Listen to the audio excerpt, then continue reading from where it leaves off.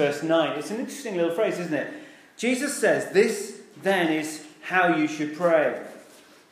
Now, as Ashley said, this is our second week in the Lord's Prayer.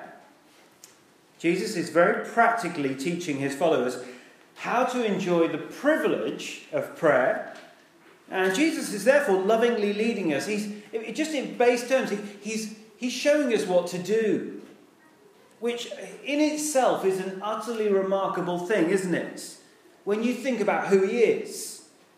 Jesus, the promised, long-awaited, anointed king over all creation, the prophesied Son of God who blazed into history. This is God in human flesh who's come to rescue anyone who would trust him and put their faith in him as Lord and Saviour.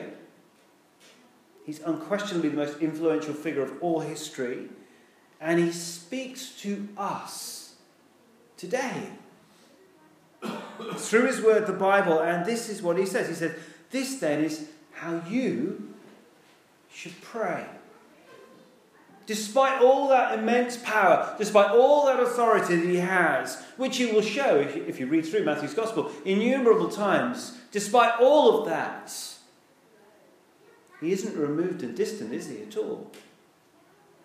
He loves us so dearly that he will show us how to pray, how we, created beings, can speak to the Creator God.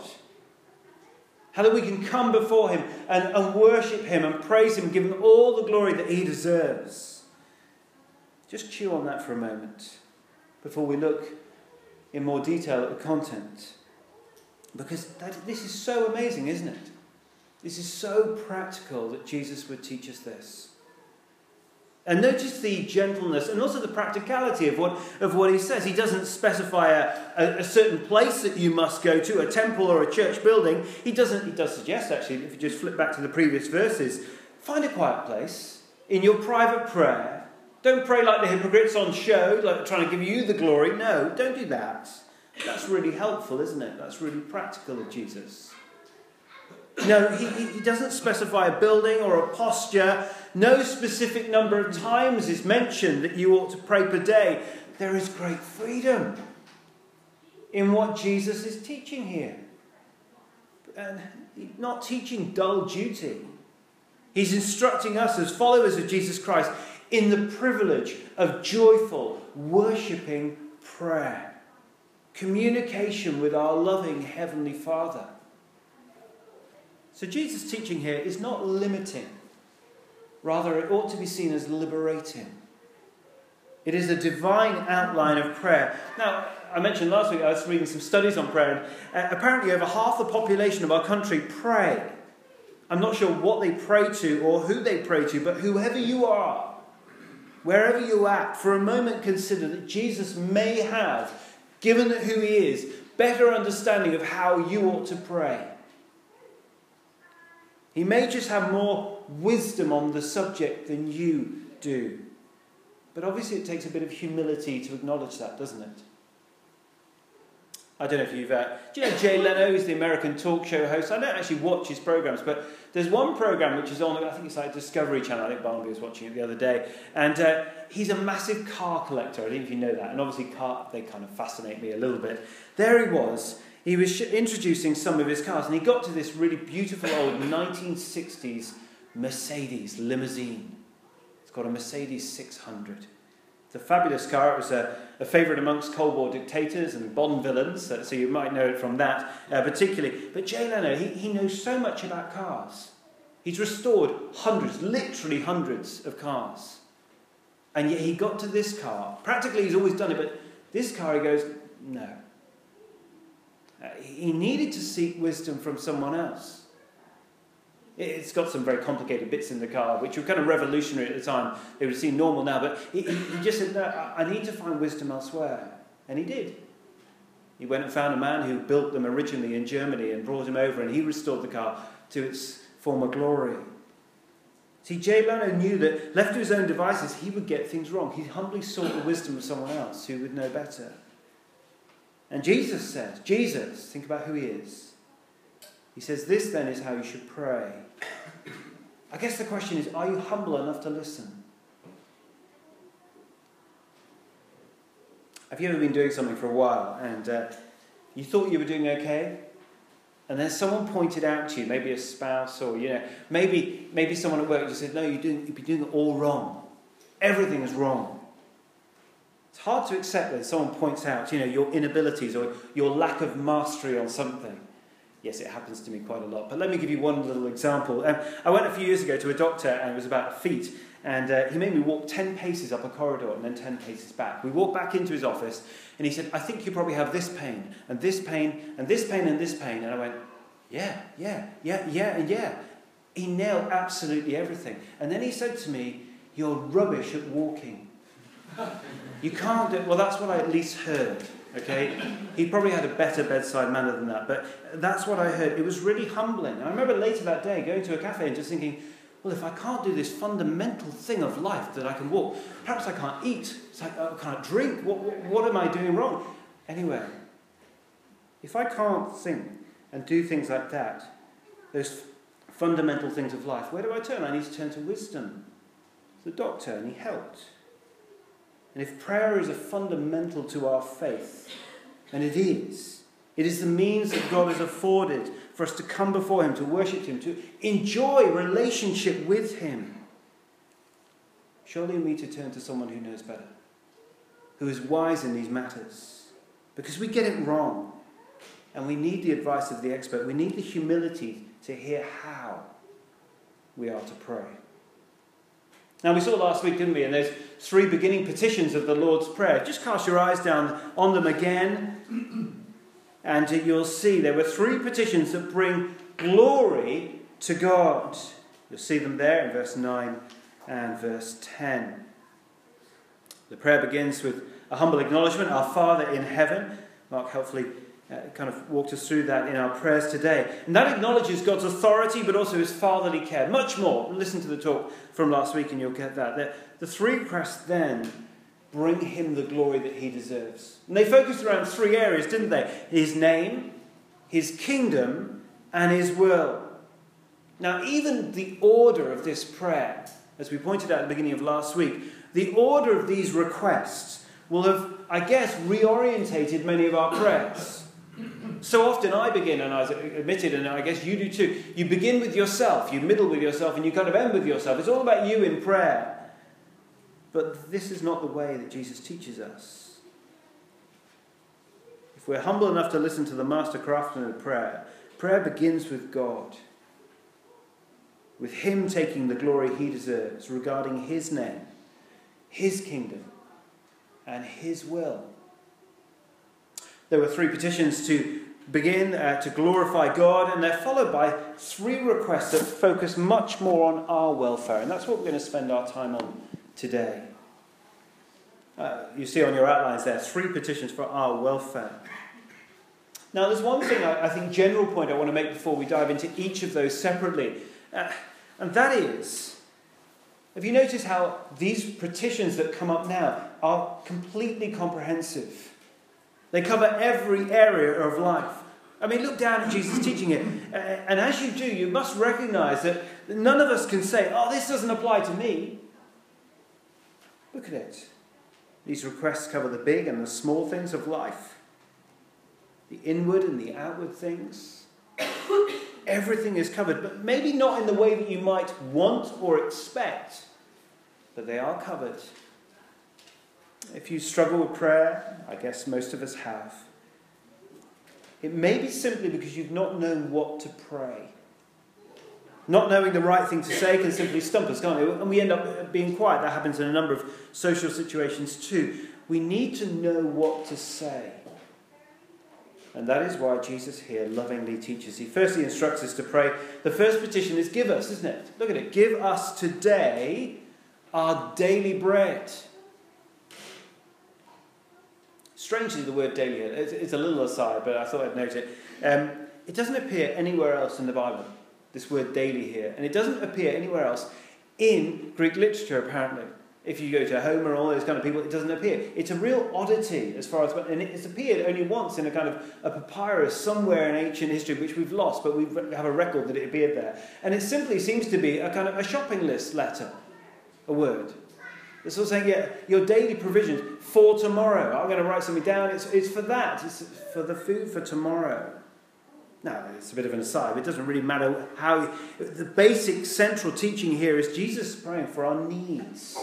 He's encouraging us to turn to God for our daily needs. Not our wants. We have to be clear on that. But our daily needs. We pray for our daily bread. That is necessities. We do not, I love this little phrase, we don't pray for our daily desserts. That is our luxuries. It is for our daily bread. Some even use this, sadly, to suggest that God will, if you pray enough, that he will give you everything that you ever wanted, physically or kind of materially. Any luxury you've ever dreamt about. I know I have been praying for a Porsche 911 for the last 30 years. It's not happened. No, that is a ridiculous application here. We are to pray for our daily necessities, our daily bread. I think what God is encouraging here, this is a wonderful invitation, isn't it, from God to meet us in these very, very small things in life, really. Daily necessities. Now, I don't know about you, but if you ever notice that you pray so much more when the things get big in life, when big decisions need to be made, when you're about to go into something really big, or something big is coming your way. We don't need much convincing to pray then, do we? But God is there. God is wanting to engage in relationship with us, to hear us, even in the tiny things. The daily bread, the necessities of life. We're to pray, give us today our daily bread. Now, what does this encourage? 3 things, very quickly. I think it encourages us to honour God in all of our lives. To include him in all of our lives. To give praise to him in every area of our lives, small or big. Secondly, I think it encourages us to be dependent on God, even in the mundane and the trivial as we see them, as well as the big and the life-changing. We're to engage in relationship with God and to depend on him, even in the small. Thirdly, I think it encourages us to open up our lives to God so that his name will be hallowed, that his will be done, even in the small things in our lives. Notice it says, give us.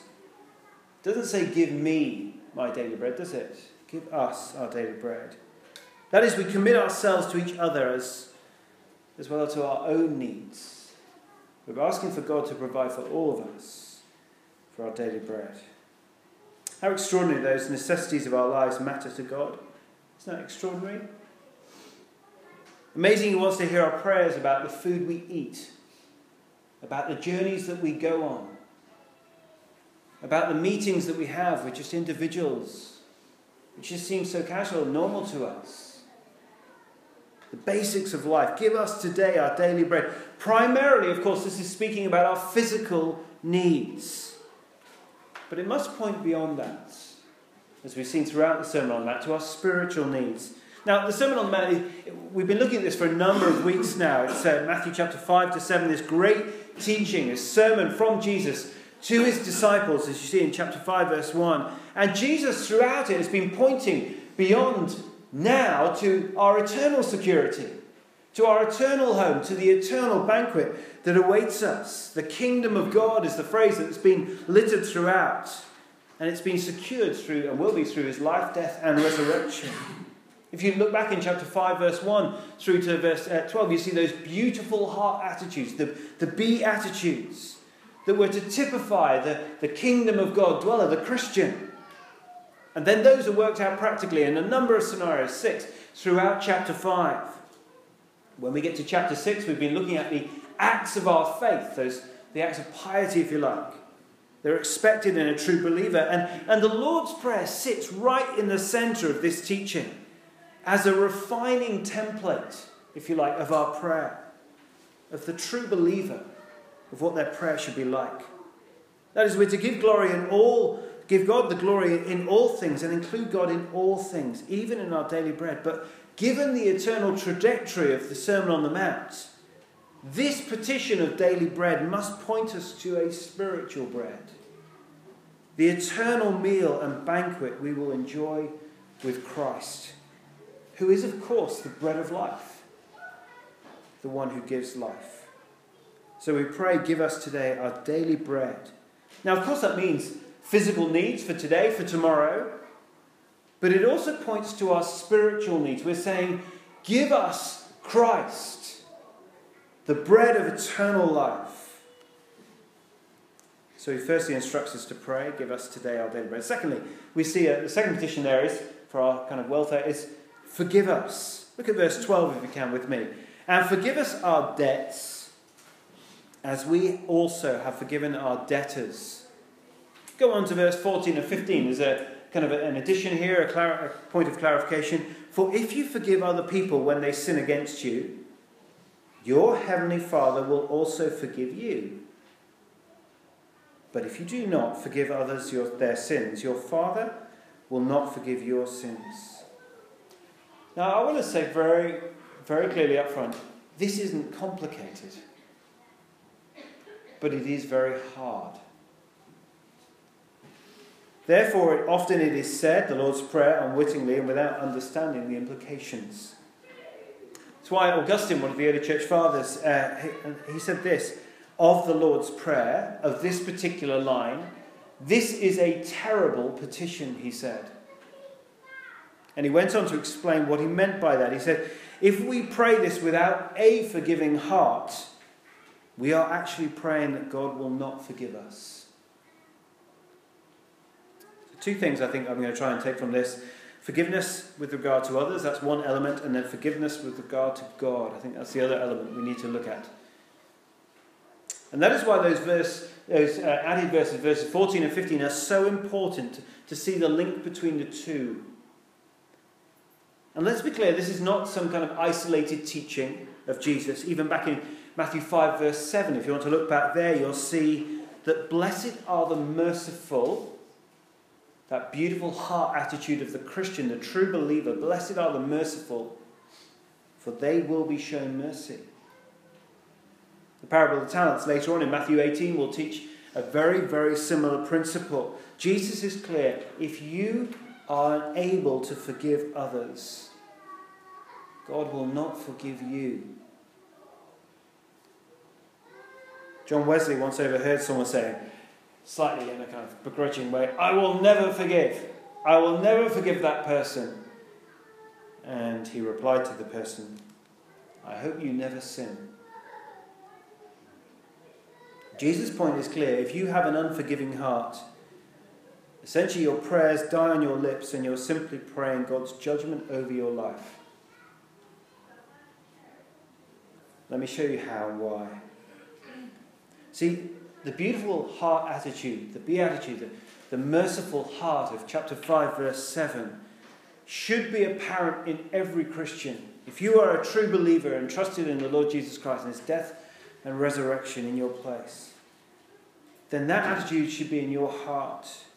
We've been shown this ultimate mercy as God has passed over us and placed his right judgment on his Son, on his Son in our place. Now, if that is true for you and you have trusted, we ought to respond to that undeserved kindness with responding mercy. But if you have no mercy, if you have no forgiveness in your heart, if you're not even thinking, I just cannot forgive that person. The point is simple. Jesus is saying, you're not a Christian. If mercy and forgiveness are just not in your heart, you're not a Christian. If you still hold grudges with people at work and you're not even seeking to forgive, if you enjoy the family disputes and you just can't let them go, you just want to dig a bit deeper and press a bit harder, if you cannot forgive, please hear the warning. Now, it must be clear, let's have some clarity here, because all of us struggle. There'll be those of us here who are wrestling to forgive. Situations are hard, relationships are difficult, you have been hurt. It is a slow process. You're working to forgive that person in your heart. This isn't about you. Keep praying. If that is you, keep praying that you will, in responding to the mercy that's been offered you through the Lord Jesus Christ, that you would be merciful to that person, that you would forgive them because you've firstly been forgiven. keep going. Keep praying. If you've been hurt and your blood is, it's just been a recent thing and your blood is still boiling, you know how it is. And in your workplace, someone's just been so horrible and all you can do is see red, pray. Even if forgiveness seems a distant prospect, pray that you will be merciful. Pray that you will forgive.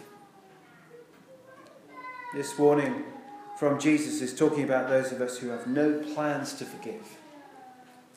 And I have to ask, is that you?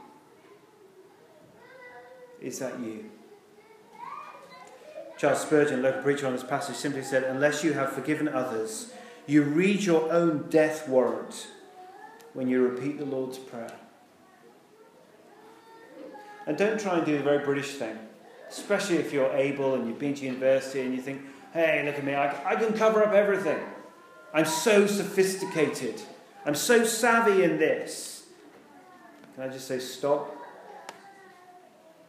You're not. And it's really obvious. You may think that your abilities socially will be able to redeem you. It won't. Your anger, because you're boiling about these issues, if you choose not to forgive, will in turn in on you. You'll be angry about everyone and everything that comes your way. You'll be offended too easily. Studies have shown that it can very easily lead to things like depression and other emotional strains as well. If you choose not to forgive, it always leads to greater hurt. Greater hurt in you and everyone around you. Oh, of course you'll blame everyone else. It also leads to a kind of a greater isolation as well. You'll find yourself being on your own more and more and more, both with those around you and with God. Forgive us our debts, we pray. God, forgive me, as we have also forgiven our debtors. Let me give you the positive, though. Do you realise that when you forgive someone who has hurt you, there is probably never a time where you are more like God, more like his Son, the Lord Jesus Christ. What did he cry out on the cross? Father, forgive them, for they know not what they do. To forgive, you see, is to be like Jesus. To not forgive, well, you can work it out. Therefore, two very practical things before we close this point. We're asked to forgive. We are to ask God to forgive our debts, our sins. We need that to be right with him, and he lovingly will respond. Secondly, we are to forgive those who have wronged us. Why? For the sake of your own self. I've pointed that out. For the sake of this church. We do not need a bunch of bitter people around. And if that is you, you are making us sick. And thirdly, for the sake of the world, because the person who can forgive is the most wonderfully attractive, promoting, gospeling person. Because they see God in you. They see God's mercy and forgiveness in you. So, question just before we close on this point.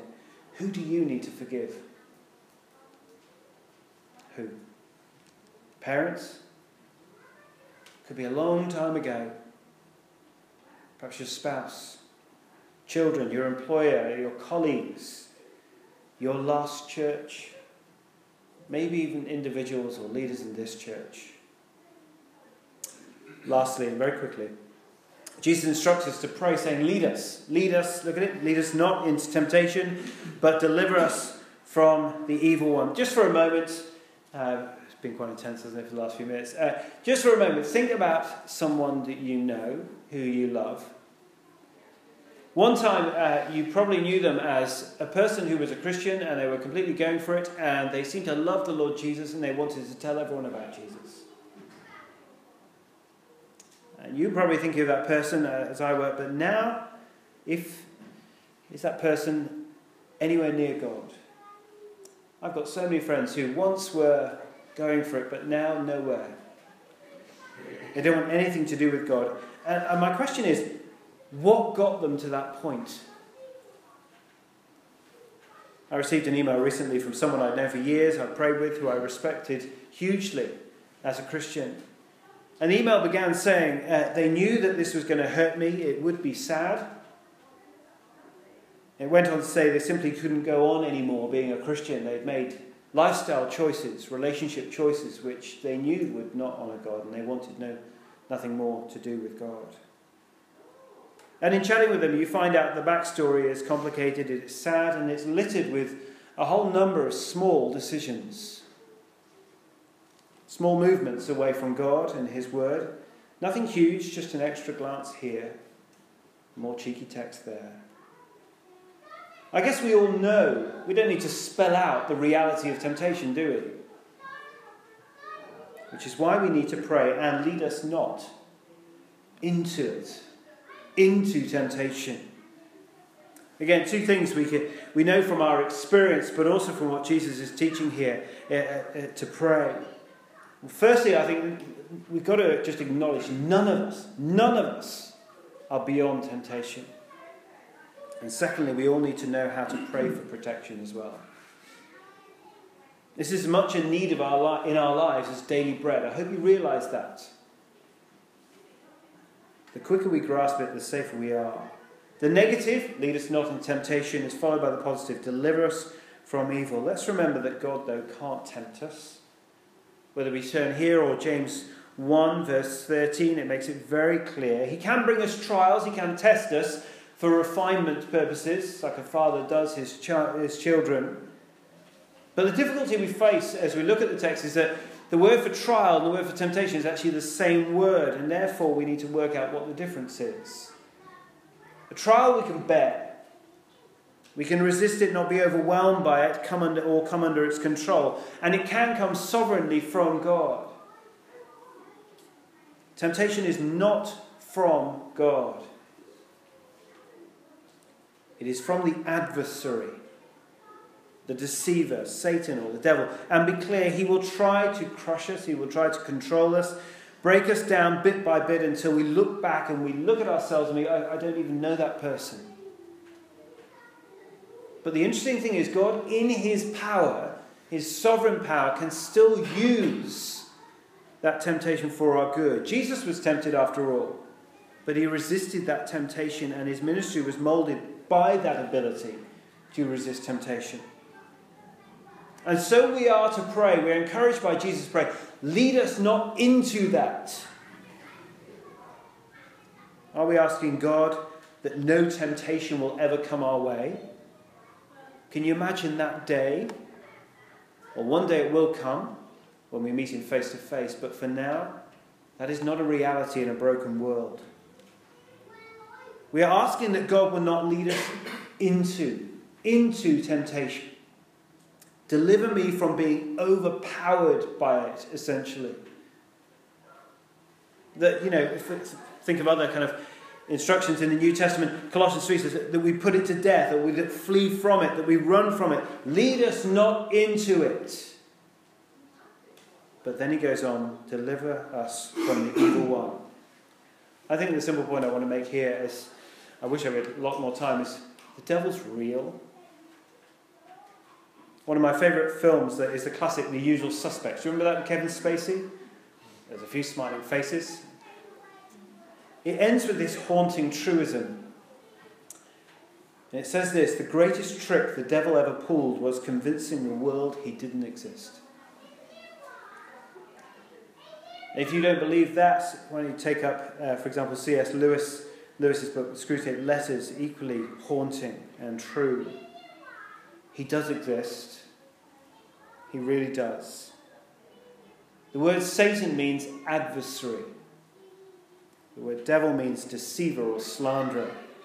He's not like God, yet all-present, all-knowing. He's no match for God. He may not have the little horns and the little fire-branding pitchfork and the smelling of sulphur that we see in cartoons, but he is real. He is real. He may use every variety of means bespoke to every culture and individual. But he is real. He is real. He can use governments and businesses, your next door neighbour, your family, even he can use preachers.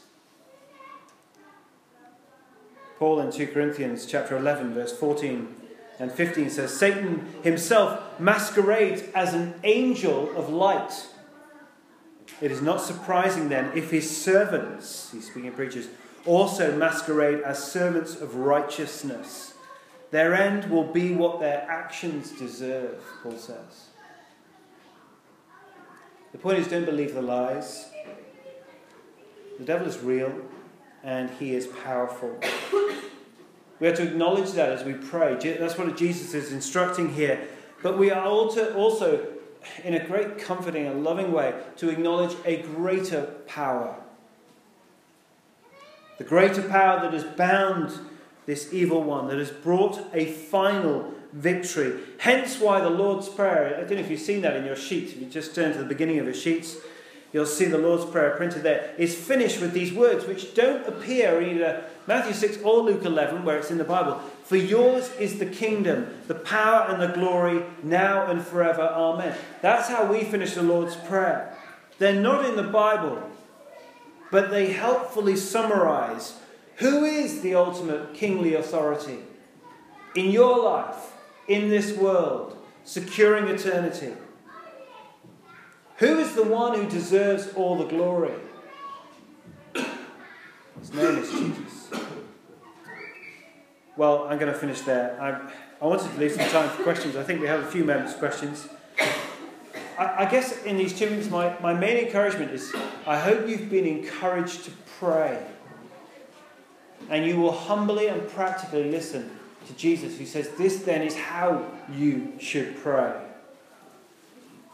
We're going to ask some questions in a moment. Well, you can ask some questions in a moment. But I thought, just because we've gone through the prayer, we're going to pray it again.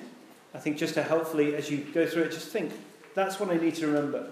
Maybe use this as a template in your prayers, as Mark helpfully did earlier on, just in small ways. Maybe you could too. Just a moment of quiet. Maybe you want to think of questions, some points of clarification, and then we'll pray, and then we'll see if anyone's got any questions.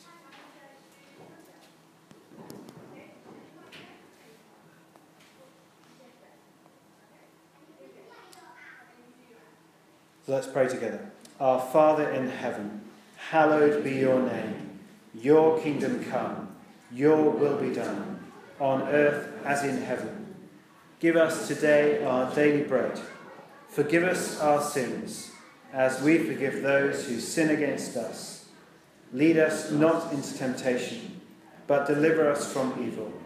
For the kingdom, the power, and the glory are yours, now and forever. Amen.